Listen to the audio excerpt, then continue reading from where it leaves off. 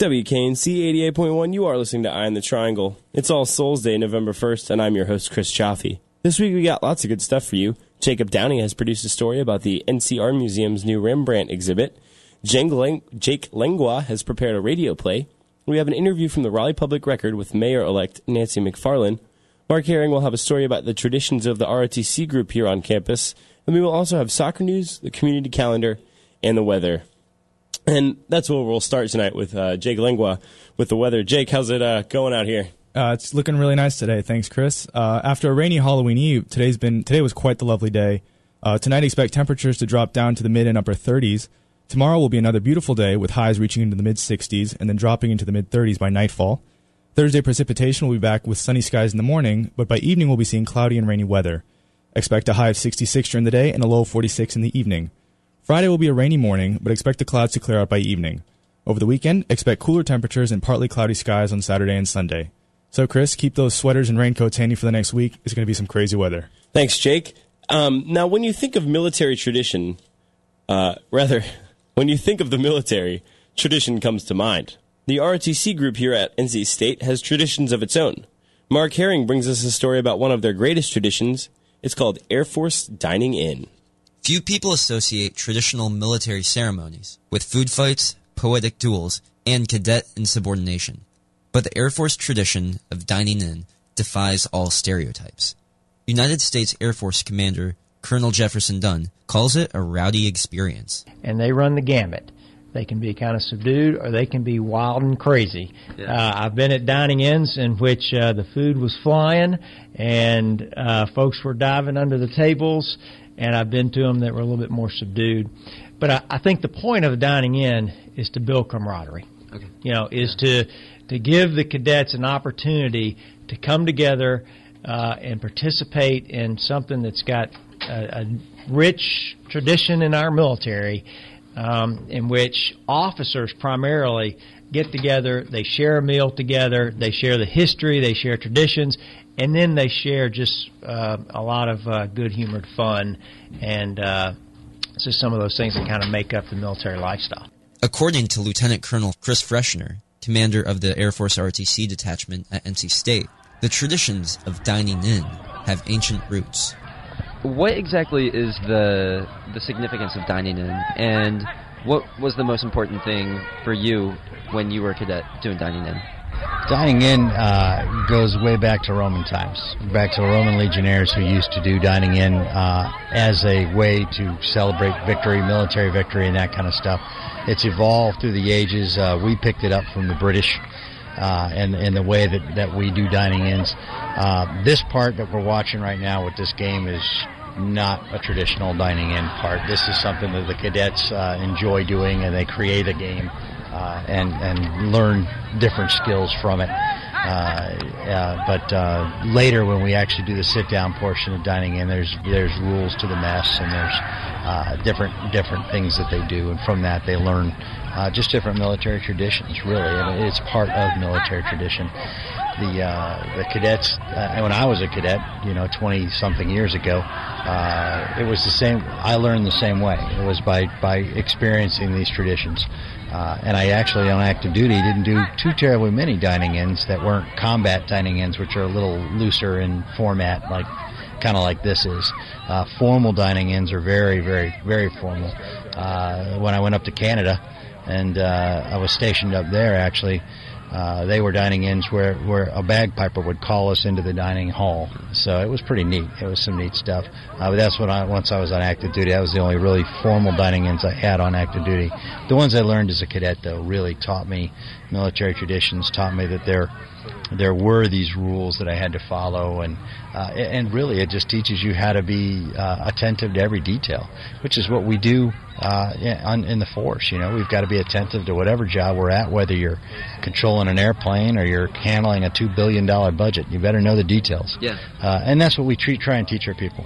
And especially with the coordinators of the event. So Cadet Stevenson, he's been doing all the planning. how does that translate into what he'll be doing as an officer? Leadership and flexibility. Absolutely. Just the fact that he's got to coordinate. I mean, you can just see him right now. He's coordinating. They're probably modifying their rules right now just by what they saw were some potential hazards out there. And you can see these different teams are strategizing. So everyone's learning strategy. They're learning how to lead by being part of a group. They don't have to be the leader of the group, but emerging points to make yourself known, make yourself vocal. Come up with a new strategy, just planning and inventing a game like this, and then executing it with 100 other people.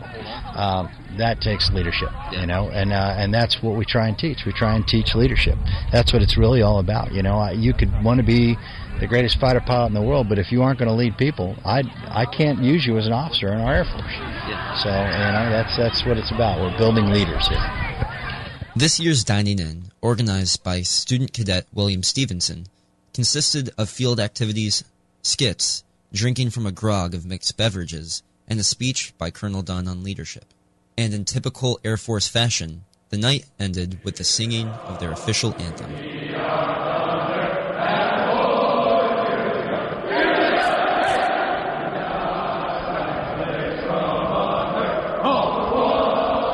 From Eye on the Triangle, I'm Mark Herring.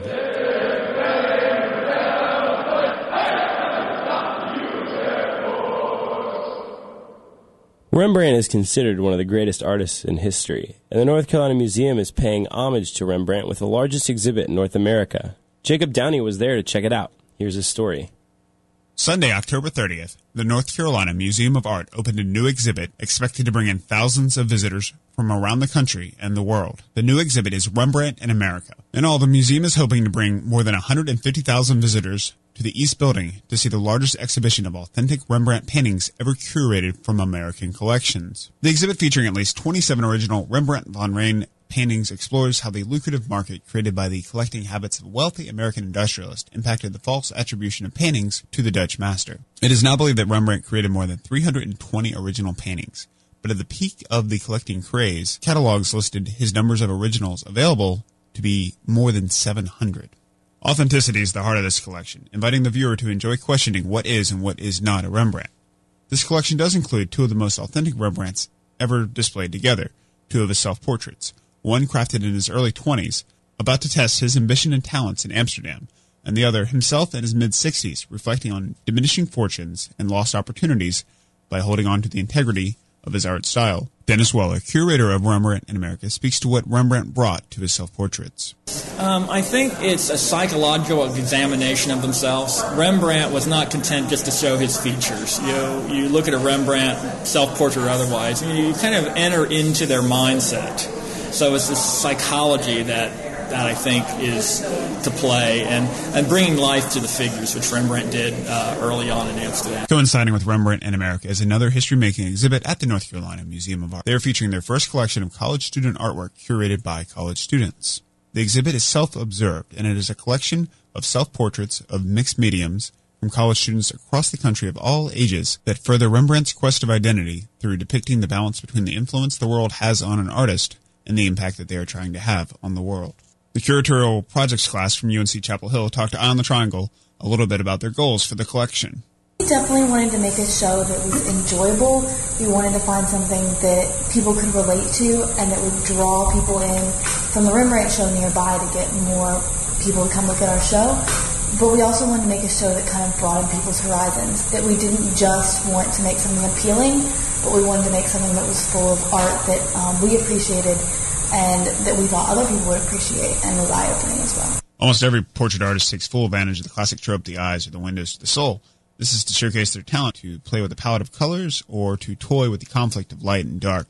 It's the denial of the face that really makes David Shawn, an NC State design student's self-portrait Detainment Number 4, so memorable. His self-portrait is a black and white photograph depicting himself bound in a dark plastic bag tied over his head with a caution tape X over his face to convey suffering. My name is David Shawn, and I go to NC State University, and I'm in design studies. I chose the piece that I thought was the most striking and possibly the most personal out of the ones that I'd done, and it also had some advice from a few instructors as well. I particularly remember speaking to Holly Fisher. She's an instructor over at Meredith College. Actually, she taught a class at State last spring, and so I had been in touch with her, and then I emailed her, and then just kind of got her opinion on a few things. I'm actually not that familiar with Rembrandt's work, to be honest, but I'm sure that he's influenced other people who have then influenced me. So I'd probably say indirectly, yes, but not so much directly. Janice Gravely, whose self-portrait depicts the joy she receives by making art, a continuing education from Barton College, explains that indirect relationship these artists to Rembrandt further. Only by generation from generation to generation, because Rembrandt was a student of, not directly, but indirectly, of Caravaggio, who was the real progenitor of all people who have dark backgrounds. Following Caravaggio, Rembrandt, then a couple of other people, and then Lamar Dodd, who was the teacher of our professor, Chris Wilson, who is the teacher of us. And so that's how we got acquainted with the effectiveness of using that dark background. Michelle Heller, a educational curator at the North Carolina Museum of Art, talks about the impact that Self-Observed has had on the art museum itself. Just to share from the museum standpoint, the effect that this exhibition had on future college programs has been tremendous. These students have piloted the First Jury College Art Exhibition, but it has been so widely successful that we are already planning for next fall to have another opportunity in prime real estate, not just in the education galleries, but downstairs with the featured exhibition, where we expect over 100,000 people to walk through this gallery and see these self-portraits. So we are planning the next exhibition for next fall already, and we definitely want to work with another curatorial projects or museum studies class from a North Carolina college, because it's made such a difference to have this curated and juried by students from their perspective, the language of the labels from their perspective, and the choices they made. I think were different than the choices I might have picked out, but I'm so glad that they were different from the choices that I might have picked out as a museum educator. We also are building on the success of the quality of work that's in this exhibition to offer college students the chance to be on the museum's billboards, our Park Pictures series. The curators of the museum have offered that to college students for the first time in February for a price of $500 per billboard.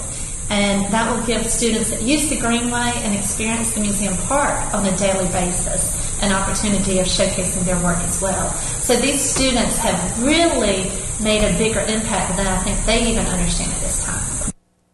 Both Self-Observed and Rembrandt in America will be on display until January 22nd, 2012 at the North Carolina Museum of Art. If you are interested in contributing to student exhibitions, please visit ncartmuseum.org. For Eye on the Triangle, I'm Jacob Downey. In the past on Eye on the Triangle, we have aired radio plays. However, this radio play we have for you today is different. It was written, produced, and stars our very own Jake Langlois with two actors that has worked with him. It's called The Fearless Ranger, and it starts right now.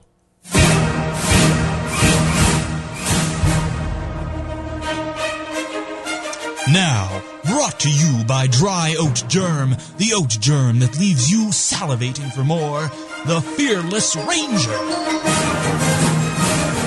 When we left off last week, the Ranger was riding into town with a corpse in tow. Whoa. Fearless Ranger, don't you know you're not allowed back here? You killed 17 people last week. I was administering justice. Did you have to kill women and children? Sometimes casualties get in the way of justice. Did you have to sleep with my wife? Well, that was for fun. Now I see you dragging a body behind you. Who'd you kill now? What did he ever do, I found this stiff and recently deceased pass.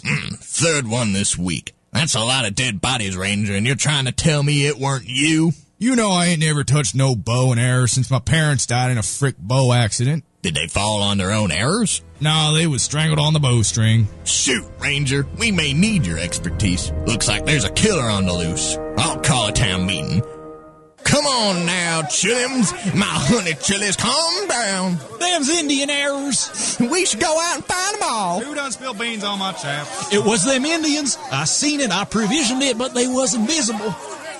Unbeknownst to the dim-witted denizens of dry Deadwood Gulch, they were finding themselves enmeshed in the machinations of none other than Professor Codswabble, the most intensely evil intellect west of the Mississippi, miles away in his foul den. If my predilections are correct, and they always are, my precarious ploy should be put into perpetuation. Gideon, you're back. You are watching from the hills as I commanded, What of the body I instructed you to watch? Some man took it away. Where did he take it? That way. Which way, Gideon? East or west? That one. Back to town. Never mind, Gideon. What did the man look like? He rode a pure white horse. Such a purebred Persian could only belong to one man, the fearless Ranger. When he gets here, he'll have quite a surprise. And then, if my plan carries out as intended, and they always do, the bumbling buffoons will exterminate the natives for me. And I will be able to swoop in and purchase their land for an absurdly cheap price. Pennies an acre, Gideon, all of it rich with silver, unbeknownst to the dupes. You'll show 'em all, boss.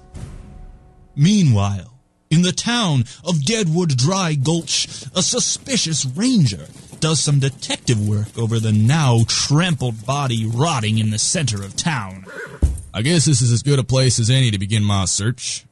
Let's see. Excuse me, mister, you probably won't be missing whatever's in your hand right there.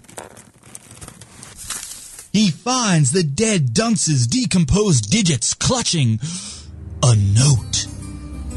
Dear Gideon, note to self. Remember to kill this prospector. Love, Gideon and Professor Codswabble. P.S. Don't forget to throw this note out.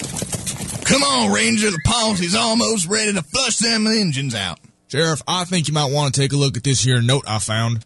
I ain't got no time to read. In fact, I never had no time to learn how to read. I got a people to protect, if you'll excuse me. Well then, it looks like I'm on my own. Come on, Tonto. That's what I named my horse. To the scene of the crime. Meanwhile, back in the den of the deadly dastard. All right, Gideon. Here's the rifle. You know what to do, don't you? Hang on, I dropped my note. Read it to me. Kill the fearless ranger. What are you going to kill him with? This rifle. Where are you going to do it from? The, overlook. Good lad, Gideon. Here's the bullets. Now be off with you, you blundering baboon. Little does our paragon of a protagonist, our antithesis to the antagonist, know he's riding into a tricky trap. It doesn't surprise me that Professor Codswabble is up to no good. But what could the professor possibly stand to gain by framing up the Indians? Besides, the professor usually likes to take credit for his dastardly deeds. Take 5, Tonto. I've got to check for clues. Unbeknownst to our hero, the simpering sycophant's fingers tighten around the trigger of a rifle aimed at his head. He takes aim and whispers, "You're finished, Ranger!" But the fearless Ranger, sensing trouble, is too quick for the dim-witted assassin. However, his horse Tonto is not so lucky. Tonto rears up and is shot, a final sacrifice for his master. You're in for it now, Gideon. Your days of villainy are over. Suddenly, the lackey takes a bullet and tumbles to the ground. No man can withstand the swift bullet of justice. Now to take care of that pesky professor once and for all. The hero braves the baffling bastion of the cliff that housed the hideous fiend. Without missing a step, he creeps upward. Looks as though that buffoon Gideon was done in. I expected as much. Now time to ready my trap. A quick run through. First, the ranger shall trip the wire, releasing the counterweight, sending the boulders down onto the inclined plane, in turn lifting lifting up the lever and activating my coal-driven piston engine. The vibrations will knock a purposefully loosened stalactite that will drop onto my collection of fine china. Distraught over the shattered wealth, he'll look over in dismay, and that's when I'll shoot him.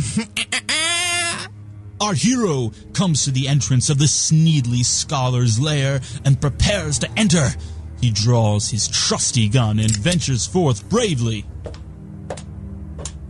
The jig is up, you third-rate cattle rustler. I deduced your plan to rob the Indians blind during my climb. Come out and face me like a man. Figured me out, have you, you self-righteous cowboy? Well, unfortunately for you, I have one more trick up my sleeve.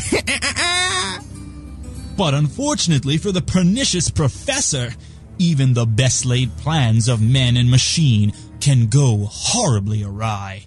His death trap malfunctions, and in moments the entire cavern is enveloped in smoke. The cowardly professor, seeing a chance at escape, bolts through a side exit in the cave. Stop!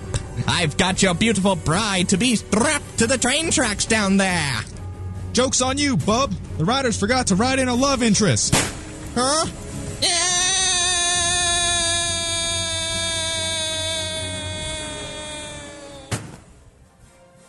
The Ranger, his sultry silhouette shadowed by shafts of sunlight, pauses to ponder for a moment.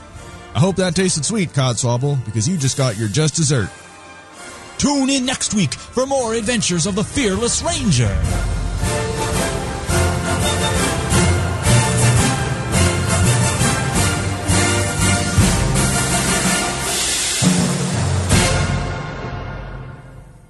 You're listening to Eye on the Triangle here, and that was the Fearless Ranger. We're going to take a break, but we'll be right back. You're listening to Eye on the Triangle on WKNC 88.1. You are listening to Eye on the Triangle, and I am your host, Chris Chaffee. The Raleigh Public Record is a nonprofit news source that focuses exclusively on Raleigh news. In our continuing election coverage, we bring you an interview with Raleigh Public Record editor Charles Duncan Pardo and Nancy McFarland to discuss the next few years in Raleigh. My name is Charles Duncan Pardo with the Raleigh Public Record, and I am speaking with Nancy McFarland, who just won the mayoral race for Raleigh. Congratulations. Thank you very much. Thanks for coming out. So can you tell me what your plans are for the next 2 years? Well, you know, Raleigh's really in a great place, and I think that was a message that we heard from the voters. They're like being the number one city in the country, and they also, you know, with the passing of the bonds, acknowledge that it's really important to invest in our community. So I think that the main focus is going to be on making sure our economy stays strong and gets even stronger, and also really planning for growth. We're seeing more and more people move here, so we have to manage that carefully. And voters did pass the bonds. Mm-hmm. Do you like how the discussions over light rail and high-speed rail have been going, and what are your plans there? The bonds did pass. The only thing really in there was the transit station, and we've had a lot of good discussion about rail. I think people really understand how the dynamics of the area could change if we do see the growth that some people have talked about, anywhere from 100,000 people coming in the next few years. So I think that what people really are looking for are transportation options, and I think that means a combination of cars, but also light rail and buses and trolleys and bikes and walking. I think we really are looking at multimodal transportation options. So you're going to be taking over this council with a lot of balls in the air. And I think one of the most contentious is going to be the Leitner Center and where to put the police department. Right. So I know you supported the Leitner Center, and you're going to be the negotiator over the next 2 years. So tell me what your thoughts are on that. I think that everyone does acknowledge that we have a need. Our 911 emergency services are at capacity. That is the most pressing need. And, I think that we've really had some good discussion, and I think that everybody's ready to really sit down and find out a solution that's going to work for all of us. Does there need to be some sort of interim measure for the 911 folks? Well, I think everybody knows it's really going to be the first thing that we address, and it's going to be a matter of really getting some feedback on just how long it will take, with different options, building something new, rehabbing something, and that will be all part of what we take into consideration. But it's something we're going to have to look at right away. And when you think about what you would like to see, is this something centralized, decentralized? Well, I think when I originally saw the building that was proposed, I think that there are some things we can do looking at that model. I think it will be toned down, maybe not quite as big, maybe moving the emergency services down to the bottom. I think there's a lot of potential so that we can use the monies that we've already invested in that project. We've relocated people and shifted space around. We have that space available. So I think the first thing would be maybe how do we best utilize the dollars we've already spent? It sounds like you're saying a centralized solution. Well, I would say that having my own business, there is a lot of benefit to having your managers together. There's still a lot of tornado damage in southeast Raleigh and northeast Raleigh. What is going on with that? Well, that was one of the parts of the bond, and that was one reason I was very happy that the voters stepped up and passed that, because there is tornado relief monies in there. And, it's complicated. Some people have insurance. Some people may still be waiting on FEMA money. We're certainly aware. We're working with different groups that are assisting people. We're doing all different kinds of programs as best we can, but the bond money is really going to be helpful. And that's for loans to people who can't get insurance. So one of the other big balls is rewriting the entire zoning code. Do you like how that process has gone? It is a big process, and I'm really glad that a few months ago we decided to slow it down a little bit. It's a complicated thing, and it's really important to get public input on that, but Unified Development Ordinance just in itself, just explaining what it is, I just want to make sure that the process is right. I'm not as worried about the length of the process as I am with the outcome. And do you think there should be, I know there's been some controversy over a map to go along with this. Do you think that mapping process should be sped up? Well, I've actually heard both sides, and that is something I'd like to sit down with the consultants that we have that are, and our maybe Christy Dargis, the staff that's really looking at it, to really get, everybody kind of has an opinion on that right now, but I'd really like to spend some time with the consultant going through and seeing what the pros and cons are of doing them separately or waiting and doing them together. Okay, and I know we're running a little short on time here, but I wanted to just ask you about water. There's this weird dynamic where if people conserve, rates go up. It pays for itself. What do we do with that when we could get another drought anytime? Well, actually, that's a really good question, because one thing that we looked at during the drought was exactly that model of people conserve and then they use less water and then you don't have as much income to run the utility. And based on that and talking to some people that are really key in the locally and in the state on water, that's not a sustainable model. So what actually I did last year was put together a group, we call it the WUTAT, Water Utility Transition Advisory Task Force, and what they're doing is looking at our water utility system, our stormwater system, our reuse water system, and saying what's a better model, what's a more sustainable model. Is that something that we need to have all together as opposed to having a water system and a stormwater system over here? Is a way to recapture stormwater and work that in so that it's not every time you use your people feel like they're being punished for using less water. But what they also have to understand is the base of what their cost is the cost to run the system. There's a cost of water purification plants. There's a cost of wastewater treatment plants. And that's why it's so important that we do things like protect Falls Lake and buy up some of that open space, because the cleaner we can keep Falls Lake, the lower the cost is to purify that water. And so it's all very connected. So we have a task force that's come up with some great recommendations, and now they're really looking at how do we take that into a sustainable model that will take us into the future. So are we going to see the system change a lot in the next 2 years? I'm kind of hoping that we will. I think the stormwater is a huge issue for us. They just built a Whole Foods up here, and the stormwater system that they came up with they got a grant from the Clean Water Trust Fund because it's so innovative, and nothing leaves that site. What water they do capture and don't use is all reintroduced into the ground, and that's really what we want to see. So it can be done, and I'm just really excited about the possibilities of taking different kinds of stormwater recapture and putting them into our water model to help us with drought and with stormwater runoff. Thank you so much for speaking with us. Thanks for coming. And you can find that interview and more at raleighpublicrecord.org. Now it's time to talk sports with Corey Smith and Nick Savage. So I'm here in close production with Corey Smith, the deputy sports editor for The Technician. So we're here to talk about sports. Yeah. What happened this weekend? I guess that's kind of the question that a lot of people were asking after this weekend is what really did happen.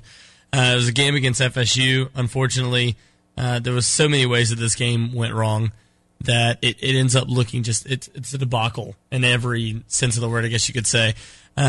Offense couldn't get anything going. Glennon only had 130 yards passing. As far as the running game, that I don't even know if there was a running game out there. Honestly, it was 36 yards rushing the ball between James Washington and Tony Creasy. The two of them combined for a whopping, like I said, 36 yards, and the biggest carry was for 8 yards. So neither one of them got a first down as far as, from 1st and 10 in those situations. And the only thing that looked actually halfway decent was third down efficiency, but they didn't really have a lot of first downs in the first place. So I think they ended up with about 8 or 9 conversions as far as third down efficiency is concerned, but they ended up with less than 15 first downs overall. So it ends up looking awful on paper, and it looked awful on the field. They lost 34-0, gave up over 400 yards against a Florida State team that has been resurged these last few weeks, but they haven't been one of the greatest teams in the ACC. Both of them went into it 4-3, and NC State came out of it looking like a team that had no idea what it was doing on offense, no idea what it was doing on defense. Like I said, they gave up over 400 yards, didn't even get 200 yards, and Tom O'Brien in his press conference on Monday said, we need to basically pack up, forget about it, and move on. All right. So also coming up this week, we have a game against UNC, right? Yeah. And so this weekend, obviously, a lot of people put a little bit of importance on this game, being that it's a rivalry game. So NC State, clearly, I think a lot of people know this, has won 4 straight. Tom O'Brien has never lost against UNC. So this is a crucial game for him when it comes down to figuring out what's going on with this team, figuring out if they can get it going. I said it last week on this show, and I said it last week on my show as well. This team needs to win one of these next 2 games in order to make it to a postseason game. If they plan on making it to a bowl game, they need to beat either UNC or Clemson, because Boston College and Maryland, while those look like easier wins, nothing is promised in the ACC, but those look like easier wins. If they can get a win against UNC this weekend, they have confidence going into a BC game, which they're expected to win. But without that confidence against a team like UNC and getting blown out the week before against FSU, it doesn't look good as far as this team is concerned. Confidence-wise, if they plan on making it to a bowl game, if they plan on making it to a 7-5 record. So this game is very crucial. If they want to go to a bowl, they need to win this game. So there's also a red and white game after the UNC game on Saturday? Yeah, actually, they don't have a set time for that one. It's 30 minutes immediately after the NC State and UNC game concludes, their annual red and white game. So you'll see teams from, on first and second team as far as both the teams are concerned, and they'll be going off against each other in the RBC Center. So fans can go straight from Carter Finley over to the RBC Center. It's a short walk to go get over there and watch that game.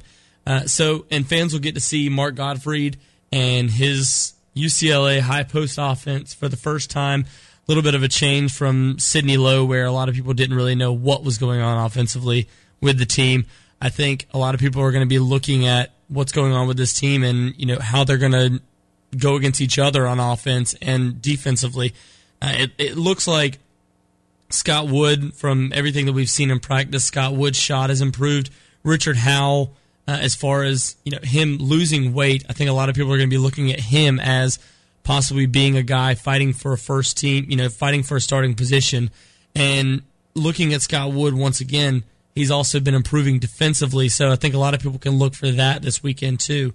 Unfortunately, C.J. Williams went down with a thumb injury, so he's going to be out for this game, and we don't know how long he's going to be out. Luckily, first few games are not the best games in the world, so they can afford him being out for these next few games, but they'll need him back coming up. When they go against teams like Syracuse, when they go against teams like getting into the ACC play, and teams like Indiana before they make it to ACC play.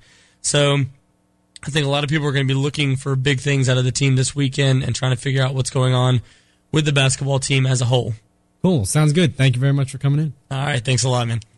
And Corey's show, Pulse of the Pack, is on every Wednesday from 7 to 8 p.m., so tune in tomorrow for more sports coverage. Now, Matt Gardner is a soccer nut. I'm not. But when he decides to make soccer news, I'm captivated by his dramatic tales from the pitch. And this week is no exception. We'll start off this week recapping the action that took place between Chelsea and Arsenal, as Chelsea were looking to rebound from a disappointing tie against QPR last week, and Arsenal were desperate to win to help lift itself out of a terrible run of form. Things didn't look good for Arsenal, as Chelsea only needed 14 minutes before Frank Lampard found the back of the net with a well-placed header on the near post. It wasn't Chelsea's first chance either, as the goal made it look like it was going to be a long day for Arsenal at Stamford Bridge, as both teams' defenses look consistently weak throughout the season. Later on in the first half, Arsenal striker Robin van Persie found a well-placed pass from Gervinho, making it a tie game. Just before half, though, John Terry found plenty of space to work with inside the box on a poorly defended corner kick, and he had no trouble making it a 2-1 game in the 45th minute. Who knows what was said during halftime by Arsene Wenger, Arsenal's manager, as Arsenal came out like gangbusters with Santos scoring in the 49th and Walcott putting in a sensational strike in the 55th minute to make it 3-2 Arsenal.